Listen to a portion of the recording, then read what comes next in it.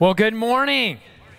It's great to have all of you here. It's great to have all of you that are joining us online. I love the bumper videos they're putting together for these. That like was so good. We could just pray and go almost. But no, don't clap for that. But you know, I already have a little something prepared. So, So we're in this series, and really this series is all about unpacking our mission. It's about us as we're starting off this fall and looking forward, like what is God calling us to, understanding this mission better. Last week we looked at this idea of acceptance, and this week I want to look at the idea within our mission statement of freedom. And normally when we think of freedom, like the first thing that comes to mind when we think about freedom is like what? Like William Wallace, right? You know, freedom, you know, and I thought I could come out with blue face and a kilt. And then I thought, no, I probably shouldn't. Yeah, clapping for that. Yeah. Anyhow, we have these images of freedom and what freedom is. And when we think about freedom in a spiritual sense, oftentimes we think about freedom kind of on the front end of our spiritual journey with Christ. We think about freedom like as a part of those first steps of when we became a follower of Christ. And we think of it in this way, like Christ set me free from sin. And all of that is good and all of that is true. But when we think about our mission, when we think about loving people into the acceptance and freedom of Jesus Christ, I actually want us to think about this freedom component in a way that is less about that front end of our spiritual journey and more about what it is to grow in spiritual maturity. Because there's a part of freedom that you see expressed in Scripture, and we're going to look at that here in a little while, that captures this other part of what does it mean? What does it mean to step into freedom in a way that is connected to spiritual maturity? And I'll even go so far to say is if we don't ever grasp that or get that,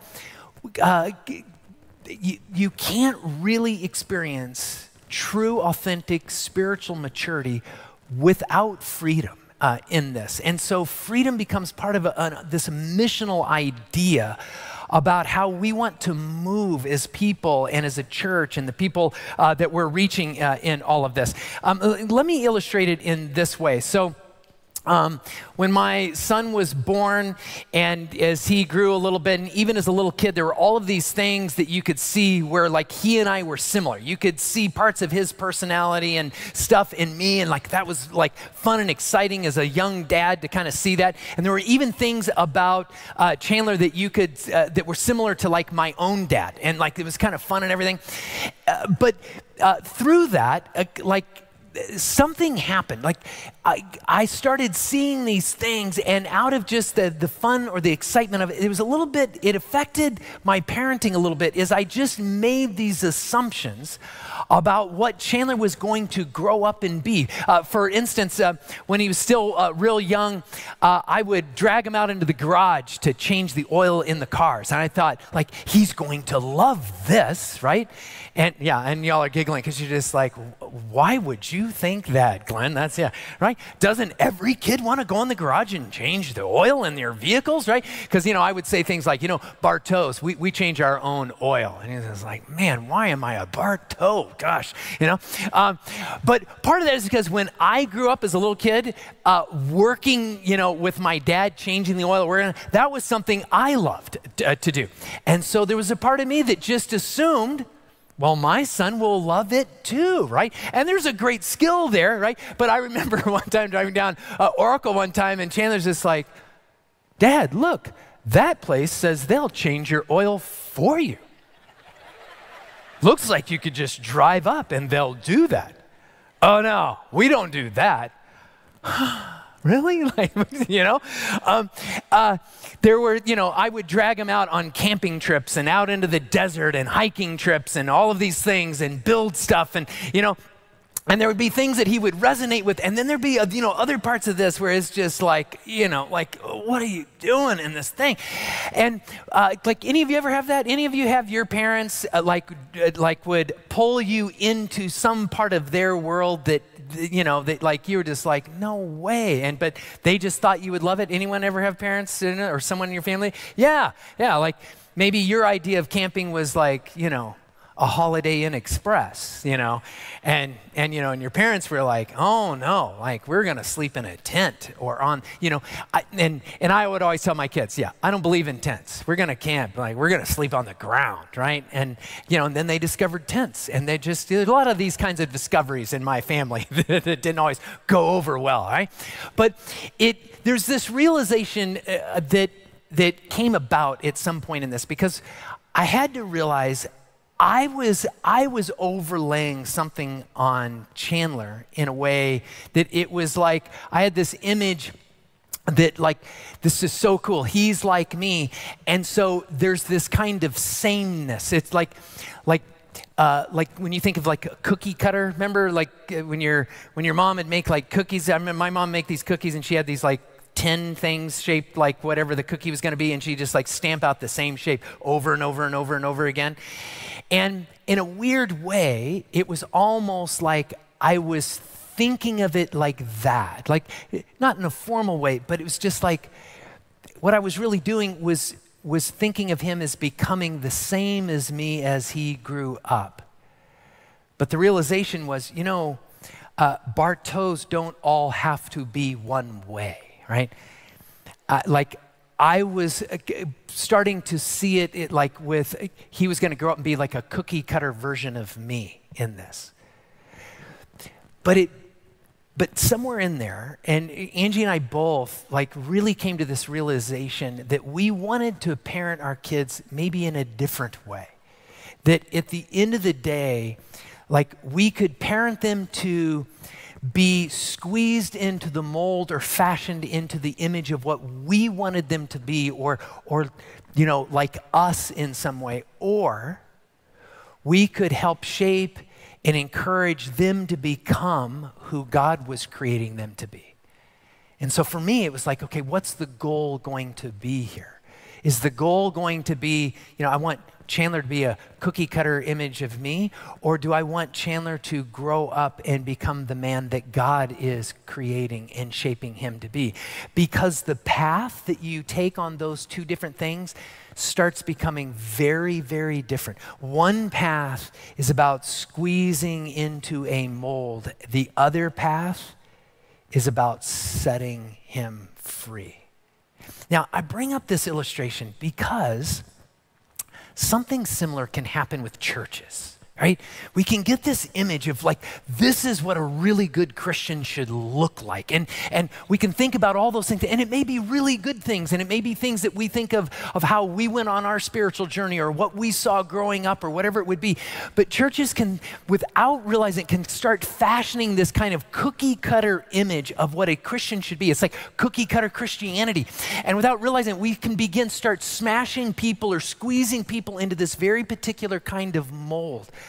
But the question is the goal to be a church that's going to crank out cookie cutter Christians, or do we want to be a church that is actually encouraging and helping people to mature in Christ as he has been creating and working in their inner lives and fashioning them, and like, who is he making them to be? And I think as a church, right, we got to think about that goal, because it is so easy for churches to accidentally get into this thing where we start accidentally communicating this singular image of what a good Christian is like and what they will do and all of these things, and accidentally start squashing the freedom that we have in Christ. And the problem with that is, once we start doing that, it's like we hold back this maturing that needs to take place, because the maturing is to become more and more who God created you to be. Paul speaks to this, and he gives us this really important warning of sorts, or challenge of sorts. In Galatians chapter 5, he starts off with this verse. He says this: "It is for freedom that Christ has set us free. Stand firm there, and do not let yourselves be burdened again by a yoke of slavery." right? What he's saying is like, this is really important that we learn to step out in faith. And part of stepping out into faith is this component of freedom. And the whole idea behind the language here is this idea, it is for freedom's sake. So some of you may have that translation in your Bible. It is for the purpose of that freedom. There's something that needs to uniquely be exercised in every single believer, that they start finding their own muscles and their own groove and their own purpose in Christ. And they start to exercise that, becoming true to what God is doing in them. And it just becomes easy to miss all of that. So when we talk about this mission to grow and mature, this mission of how we want to love people into the acceptance and freedom of Jesus Christ, that we understand how important that is. In fact, one of the things that Paul says in there is if you go the other direction, like if you don't seek to step into that freedom, like bad things happen. You're not actually trusting Christ at all. In fact, look at what he says down at the second half of verse 2. He says, Christ will be of no value to you at all. Because, friends, Jesus isn't after cookie cutter Christians. And we want to have a mission that doesn't accidentally move us in that direction, but actually moves us into something deeper and richer, right? Now, let me just say what it's not, though. I think this is important because as we talk about freedom, I get it. There can be this thing where it's like, it feels a little nervous, like this freedom piece. It just feels like it invites us to maybe wander out in some place that is a little dangerous or something. But so let me be really clear. Two things that Scripture is not saying about freedom and that we're not saying about freedom when it comes to our mission. And the first one is this. Freedom is not undoing what Jesus is seeking to do in someone, right? To exercise your freedom is not to stiff arm something that Jesus is clearly seeking to work or develop or do inside somebody's life. That's not freedom. Freedom is not saying, well, I don't have to do that, right? Secondly, freedom is not giving unbridled permission to our flesh. And what I mean by that is oftentimes in Scripture, it uses this like illustration or metaphor of the flesh as describing those desires that we have that are contrary to God, those desires that are a shortcut to trying to meet our needs in some way that really isn't us, that giving into those things that are just like short-term things, sinful things. Freedom is never meant to be some sort of weird permission to just be unbridled in doing whatever your flesh would draw you into. In fact, I would say neither of those two things are freedom at all. In fact, I'd say they're just bondage of another kind, right? To pursue the flesh, that's not freedom. That just ties us up, makes us slaves to something else in a different way. This freedom is this beautiful way of partnering with what God is doing in you and understand you're being set free to live out of what God is doing and forming in you. And I want to give you an illustration of this. The preacher team, as we were meeting earlier this week, and we were talking about like what would be one of the better biblical illustrations that we could use to get this concept across. And what hit us was maybe the best biblical illustration of this isn't a single Bible verse, but it is the entire Bible itself. And here's what I mean by this. When you think about the Bible itself and how God inspired the writing of the Bible, the journey that God went on with those writers actually becomes an amazing illustration of this kind of freedom, of living out of who you are partnered with God that we're talking about when we talk about freedom. So I want you to think about the Bible here and how God went about writing it. You know, when you think about Scripture, this is a massive body of material. It is some 66 documents or books or letters that were written by 40 to 50 some authors over 1,500 years, all all of it written by God, inspired and written by God for his purposes. Think about how important the Bible is to God, how God uses Scripture and the role that it has played for centuries in the formation of his church and moving things. I'm like, this is really important, isn't it, right? And so when you think about the importance that Scripture holds, there is this natural expectation that we would have that when it comes to God inspiring Scripture, that God would do this in a way where there would be a kind of sameness to the tone and the thought, to the flow, the verbiage, everything, that the sameness, the consistency would follow from book to book to book to book through all 66 documents that make up what we call the Bible.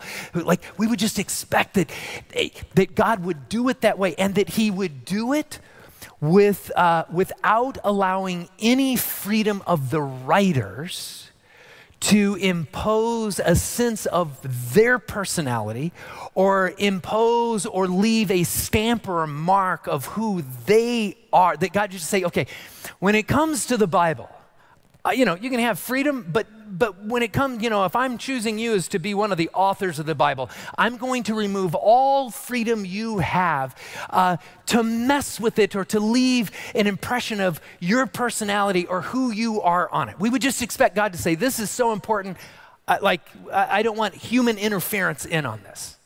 But you know what? When you look at Scripture, you know what you find? You actually find the opposite in this, right? We would assume that maybe when God says, to someone like John, John, I want you to write a gospel. Okay, God. And he sits down at the desk, leans back, and his eyes roll back in the back of his head and his hand just like, and God is just furiously writing through John's hand. And then John goes, ooh, wow, this is what God wrote through me, right? We think of, that must be the way God inspired the Bible.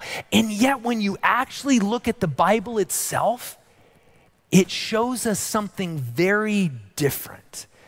It shows us this picture of how God takes the beauty and the uniquenesses of how he made all of these different authors, and he actually uses who they were to write Scripture, like he is partnering with them in some way. There is a deep mystery to this, but it is not a mystery that eliminates the humanness or the freedom that people had to influence Scripture. So let me just walk through some examples with you on this. Take, for example, John and Paul, right? These are two of the most prominent writers in the New Testament. Paul is this writer, and he has this intenseness to him. He is a in-your-face kind of guy oftentimes. He is like the Energizer Bunny. He has limitless energy, and he is up for any debate, any fight. He doesn't back down from anything, right? And it actually comes through in the Scriptures that God had him write in this. Let me give you an example of this. If you have your Bibles, turn to 2 Corinthians. 2 Corinthians chapter 11. 2 Corinthians chapter 11. Paul is not afraid to use sarcasm. There was a little bit of a sarcastic side to Paul. Look at 2 Corinthians chapter 11, verse 16. He is in this a little bit of a sparring match with some of the leaders at Corinth, and he says this to them. He writes this. He says, I repeat, let no one take me for a fool, but if you do, and here's where the sarcasm comes in, right? But if you do, then tolerate me just as you would a fool, so that I may do a little boasting, right? And you just feel the sarcasm kind of, let me do, let me do a little boasting. I'll get a few things in. In this self-confident boasting, I'm not talking as the Lord would. Wait, pause for just a second. Paul just said, and in this boasting, I'm not going to talk as God would talk. And you want to go, Paul, what you're actually saying right now is actually going to go in the Bible someday. Maybe you shouldn't say that. Like he literally says, in the Bible. Well, It's not like God would say it this way, but I will, right? And it's like, and then you want to go, well, God, why did you let that slip in? Did you notice that he did that in this moment, right? Like, what's going on in here in this moment? And he doesn't back down, right? There's this part where, look at verse 17. He goes on, or the rest of 7, he says, I am not talking as the Lord would, but as a fool, right? And again, this is sarcasm, a very particular type of sarcasm. Since many are boasting in the way of the way the world does, I too will boast. You gladly put up with fools since you are so wise, right? Yeah.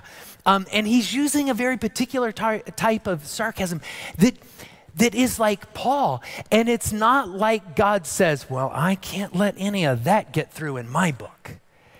For some reason, God actually uses partners with who Paul is in this moment to do something in all of this. You think about John, who writes a gospel. He also writes letters in much the same way Paul does. And John, on the other hand, he doesn't come at life in this same way. Not even when he's writing scripture. He is a far more empathetic kind of person. He is much more pastoral in what you see throughout his letters and even in his gospel. But he also, in a weird way, kind of thinks highly of himself in a way that you go, that you don't see in Paul. In fact, in his Gospels, he refers to this particular person in the third person, but it is kind of a thinly veiled reference to himself, okay? And the reference is, he will talk in moments about it, he can say, and then there was the apostle, or there was the disciple that Jesus loved. And you're like, who says that about themselves, right? Okay, and you go like Jesus loved all the disciples. But the way he writes, it's like, I know Jesus loved all the disciples, but he loved this one the most, and it might have been me, and you're just like, but understand, like, there's this thing where you just see the part of John's heart that he's just so overwhelmed by Jesus' love, that there's this part of him that, I might go, well, I've got some verses that says Jesus loves us all evenly, right? That seems pretty good theologically. But there's something about John goes, well, it may be, but he still loved me more, right? And just like, what's going on? And that it's in the Bible. But there's something beautiful that comes out of this. I want you to notice this, right? Paul and John will both write some of the most profound, deep passages on the supremacy of love that you will find in all of Scripture. They both have written like world famous passages on the topic of love. But they get worked out differently. And it's like God uses who they are for a particular reason. So Paul writes about love, but he writes about it with challenge. He writes about it. He is putting a stake in the ground that, like, if you want to back off on the supremacy of love, I dare you. There is nothing more important, right? And he has this fortitude to just keep pushing it forward in the face of so many other things that maybe would want to dominate more than love. And Paul won't let it. In fact, I just see if you don't notice his personality coming through this. And this is found in 1 Corinthians chapter 13. And again, a famous passage on love. And when I read this, I want you to listen to his personality. If Paul doesn't come through in this, he says this: if I speak in the tongues of men or of angels, but do not have love, I am only a resounding gong or a clanging cymbal.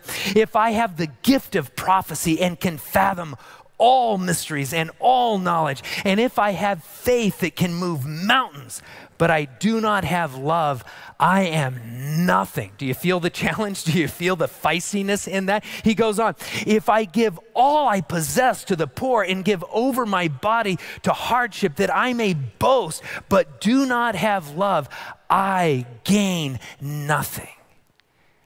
Wow, that's powerful, right? And do you see how God's like moments where God, like where he is wanting to bolster and like challenge us with the supremacy of love? Paul writes in Scripture in a way that brings out God's heart while letting Paul be free to be Paul. It's beautiful. But you know, he does something else with John. John, who's so pastoral, so empathetic, right? There's this side of it that there could be people that could hear, a challenging passage about love and how, if you don't have love, like you have missed the train. But what about people who say, I get the supremacy of love? And I bet, right, they're the opposite of John. I bet God could love all these other people with a tremendous grace. But there's me. I bet that love doesn't go all the way to me, right? You want to discount yourself. See, John cares about that. He feels that. Let me read a passage to you from one of his letters, a famous passage that he writes about love, and see if you can't feel who John is coming out in every word. Here's what he writes in 1 John chapter 3. He starts it off with this way. He says, "How great is the love the Father has lavished on us, that we should be called children of God." And he can't just stop it. And we were called children of God. He follows it up with, and that is what we are. In case I just said that thing and you're like, well, maybe I'm not. No, that is what we are. And it's like you can still feel this sense of how at different moments as human beings, we can know the truth in our brain and miss it in our heart and discount it. And so he goes down, he finishes out this section in verse 20 and he says these words. I just want you to read these. He says this, "If our hearts condemn us," see, that's what happens. And some of you know what that's like, moments where your own heart is the thing that is condemning you. And it's like John's just like, okay, you got to know this. If our hearts condemn us, we know that God is greater than our hearts, right? Just because you condemn yourself, that's not God. He still loves you. He's greater than your heart, and he knows everything. Do you see the empathy? Do you see what he's doing? And I just love that instead of removing any vestige of who Paul and John are, God has this beautiful way of saying, I've been working in you guys. I've been fashioning. Paul, I made you kind of feisty. And John, I made you this guy filled with empathy and understanding. And I know how to use who you are to even go so far as to be authors of my scripture. See, I just think that's beautiful. That's freedom. That is living who you are. They were living who they were, but in partnership with Jesus, in partnership with God. Let me give you one more example of this out of scripture and I'll give you an Old Testament example of this. And this guy is Jeremiah. He's this Old Testament prophet. And he was kind of a fiery, strong personality as well. But he was very different than Paul. Like, he was fiery like Paul, but Paul was succinct and to the point. And Paul was, kind of even-keeled when it came to his arguments and what he would lay out. Jeremiah is like a swing set of emotions, man. I mean, this guy just goes on and on. And there is nothing succinct about Jeremiah. In fact, if I were to ask you, what do you think is the longest book in the Bible, right? And you were to say, I bet it's Genesis. That would be a really good guess because Genesis seems like a really long book. But you'd be wrong. Genesis is only the second longest book in the Bible because Jeremiah can't shut up when he's writing. He literally has a book. He wrote a book longer than Genesis, right? I mean, it's like, what? And he just goes, and the mood swings just go back and forth in this, right? Let me give you some examples of this. This is This is found in Jeremiah chapter 20. And this occurs right after Jeremiah has confronted the leaders of Jerusalem, right? And he's told them, death and destruction and, COVID-1 is going to come if you don't turn and repent, right? And they're like, forget you. And then Jeremiah is like, oh, I'm hurt. They didn't listen to me when I was threatening and mean and threatened destruction on them, right? And so he gets upset with God and he says this is Jeremiah chapter 20, verse 7. He says to God, you deceived me. You deceived me, Lord, and I was deceived. You overpowered me and prevailed. I am ridiculed all day long. Everyone mocks me, right? And you just say, Jeremiah, you're accusing God of wrongdoing. Ixnay on that. That's, because that might go in the Bible someday, right? And yet God's like, yeah, okay, yeah, I know. He's like, whoo, all the way out there. But I can use this. And here's what's crazy, right? So he goes on for several verses here, and it's just, and you can read it on your own. He just goes through this whole thing. He gets down to verse 13. Look at verse 13, just complaining and moaning. And then verse 13, he goes, sing to the Lord. Give praise to the Lord. He rescues the life of the needy from the hands of the wicked. Right? Let's just sing a little song, right? Kumbaya. Can we all hold hands? And you're just like, man, you gave me whiplash, dude. Like that's just, and you read this song. But watch this. Next verse, very next verse, right? Verse 14. Sing a little song, verse 14. Cursed be the day I was born, right? Ooh, that doesn't make for a good song, right? I think we just stopped singing, right? Cursed be the day I was born. May the day my mother bore me be not blessed. Cursed be the man who brought my father the news, who made him very glad, saying, a child is born to you, a son. He's now going off not on his parents. He's going off just on the poor guy that delivered the news to his dad, right? And he doesn't let go of it, right? This is where he just keeps on going. Right? Look at this. He goes on. May that man, right, the guy that gave his dad the news, may that man be like the towns the Lord overthrew without pity. May he hear wailing in the morning and a battle cry at noon. Just wreck his life, God, because and you're just like, oh my gosh, Jeremiah, what? Like, it's just... But here's the thing, right? You and I might, I should say, I know. If I was having somebody like ghostwrite something for me, I'd be going, let's not go with Jeremiah, right? Because we don't know what mood he's going to be in, right? But, there is something so powerful about the book of Jeremiah. In these moments where Jeremiah just swings from one end to the other, and as he swings back and forth, it is unvarnished, unedited honesty about where he is with God. And what we get to see out of this is that God can handle that. God can handle our disappointment. God is okay when we're not okay with him. And all of a sudden you look back and you say, we really serve a big God, a God who's not petty, right? And it's like God says, I can use Jeremiah too, because I made him that way. I knew he was gonna be all over the place. He's great at a party or really bad at a party, right? But either way, right? It's just like, and as you look through Scripture, what you see is God saying, this is my word, this is my Scripture. But the way I want to move and work in this world is I want to take what I've fashioned and created in this person and what I've fashioned and created in this person and you and you and me and you.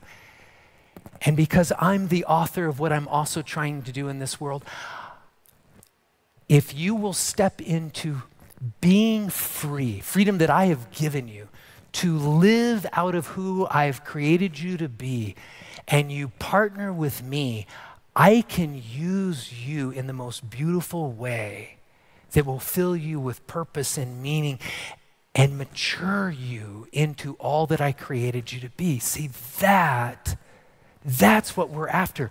Instead of being a church that says, okay, we've got this one image of what good Christians look like, and let's organize and do all of these things. And anyone that looks at us as a church, it's like they'll get this one image of what a Christian should be, a cookie cutter Christian. Wouldn't you love to be the kind of church that says, you know what, our God is bigger. Our God is working in ways that are like sometimes hard to see or understand, and we can partner with him in what he's doing in us with what he's doing in the world. And when our mission says we want to pull people into that, see, that is so much more mature than seeking to simply create or crank out cookie cutter Christians. That's the challenge that I want to challenge you all with. That is why this is a part of our mission, because it's really easy for churches to accidentally fall into this space where the sameness starts prevailing in everything. So can I just leave us with two challenges here, out of all of this. The first one is this. As we all seek to live out this mission and what it means to be free, the first one is this: honor the freedom in others without taking it away, right? And what I mean by this is that there'll be moments where you might be confused, where there's something that may feel uneasy or you're trying to figure out. Find a way to step back and just allow God to work in other people, maybe differently than he's working in you.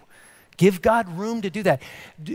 Don't walk out your faith in a way that starts putting pressure on other people, that is painting over maybe some of the uniquenesses of what he's cultivating and doing in their lives. God may choose to work differently in different people's lives. About a year ago, when I was on sabbatical, I had the privilege to spend a little time over in Africa on my sabbatical. And I met this one couple, and the wife had grown up her entire life agnostic and had never believed in God. And people had talked with her about it at different moments, and she just kind of blew it off. And she went through this really difficult time when her mom passed away. And it caused her to start asking some of these spiritual questions about God. And as she was sorting through this, she had this series of these really weird dreams that all involved like stars and stuff. And she didn't know what to do with it. And she told me this story. She said, in one evening, she was standing outside and she looked up just in time to catch a falling star. And she said, in that moment, I knew that was God telling me he was actually real. I'm like, okay. Mm-hmm. And then, in that moment, I'm just like, well, maybe not, because, I'm going through all the theological things in my mind right now. And then she said, and this happened within days of that, she became a Christian.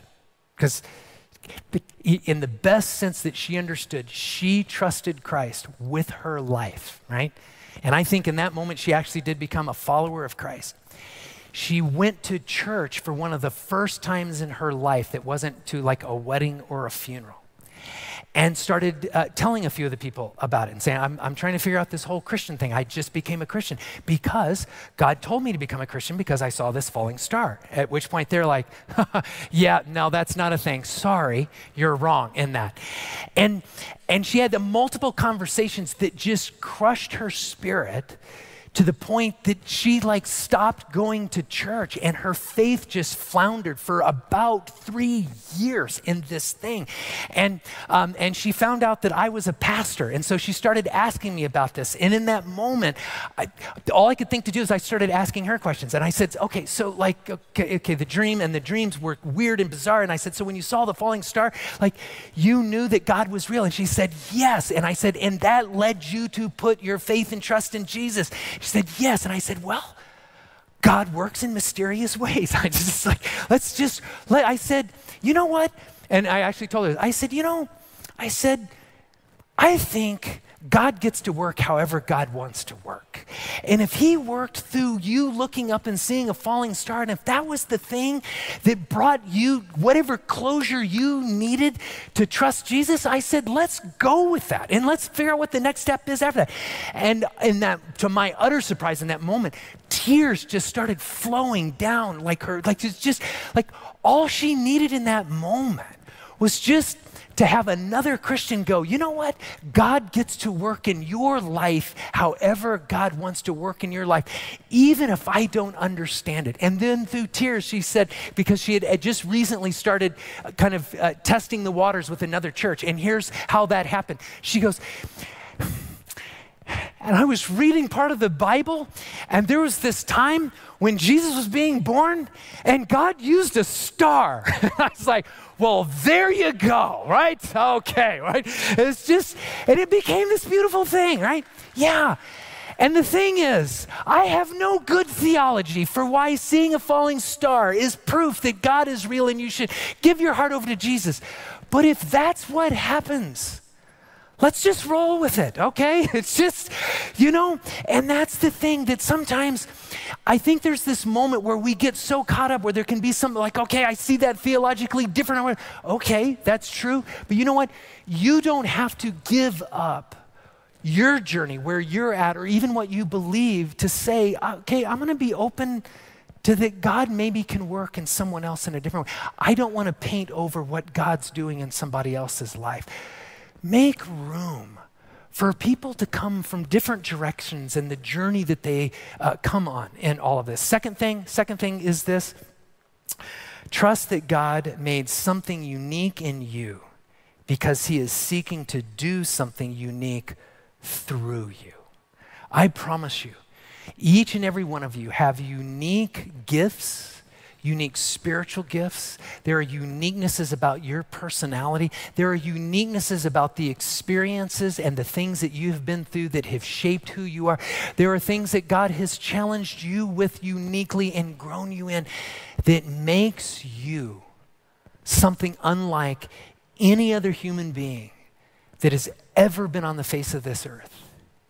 And God, who made you that way, who knows what he is seeking to do and how he is wanting to work in this world, in as much as he was able to use Jeremiah and do something special, or Paul or John, he can do the same thing through you. And sometimes it happens in unlikely ways. And part of it is just being open to that, even if there's moments you can't see. I know I've shared this before in the past, but I want to just use it as an illustration here. I really experienced what I thought what I believed and still do, that God was calling me into ministry all the way back when I was in high school. And that was so confusing for me, okay? And here's why. Because as a kid, everything about who I was and about what I loved in life and how I approached life as a kid and into high school, in my understanding, was the exact opposite of anything God would do if he was going to have someone be a pastor, right? Every pastor I knew was not like what I was, right? My passions, my dreams, just like I was into everything all of the time and hyperactive and, I wanted to always go outside and build stuff or break stuff, because there's fun with both of those things in there. And that just didn't seem very pastoral. And quite frankly, and I don't mean that, nothing against Roger Barrier, who was my pastor growing up in this church. But I remember when I was young and just thinking, kind of boring, I'm just like, glad I'm not Roger, right? Phew, his job, man, yeah. And here I am, right?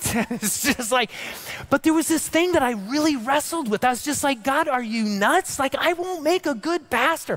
I'm not that pastoral type of guy, right? There's just no part, like, this is a train wreck in this thing, God, right? This thing. And I struggled through that. And finally it came to the point where it came to just a thing of trust. God, if that's where you're wanting me to go, I'll partner with you.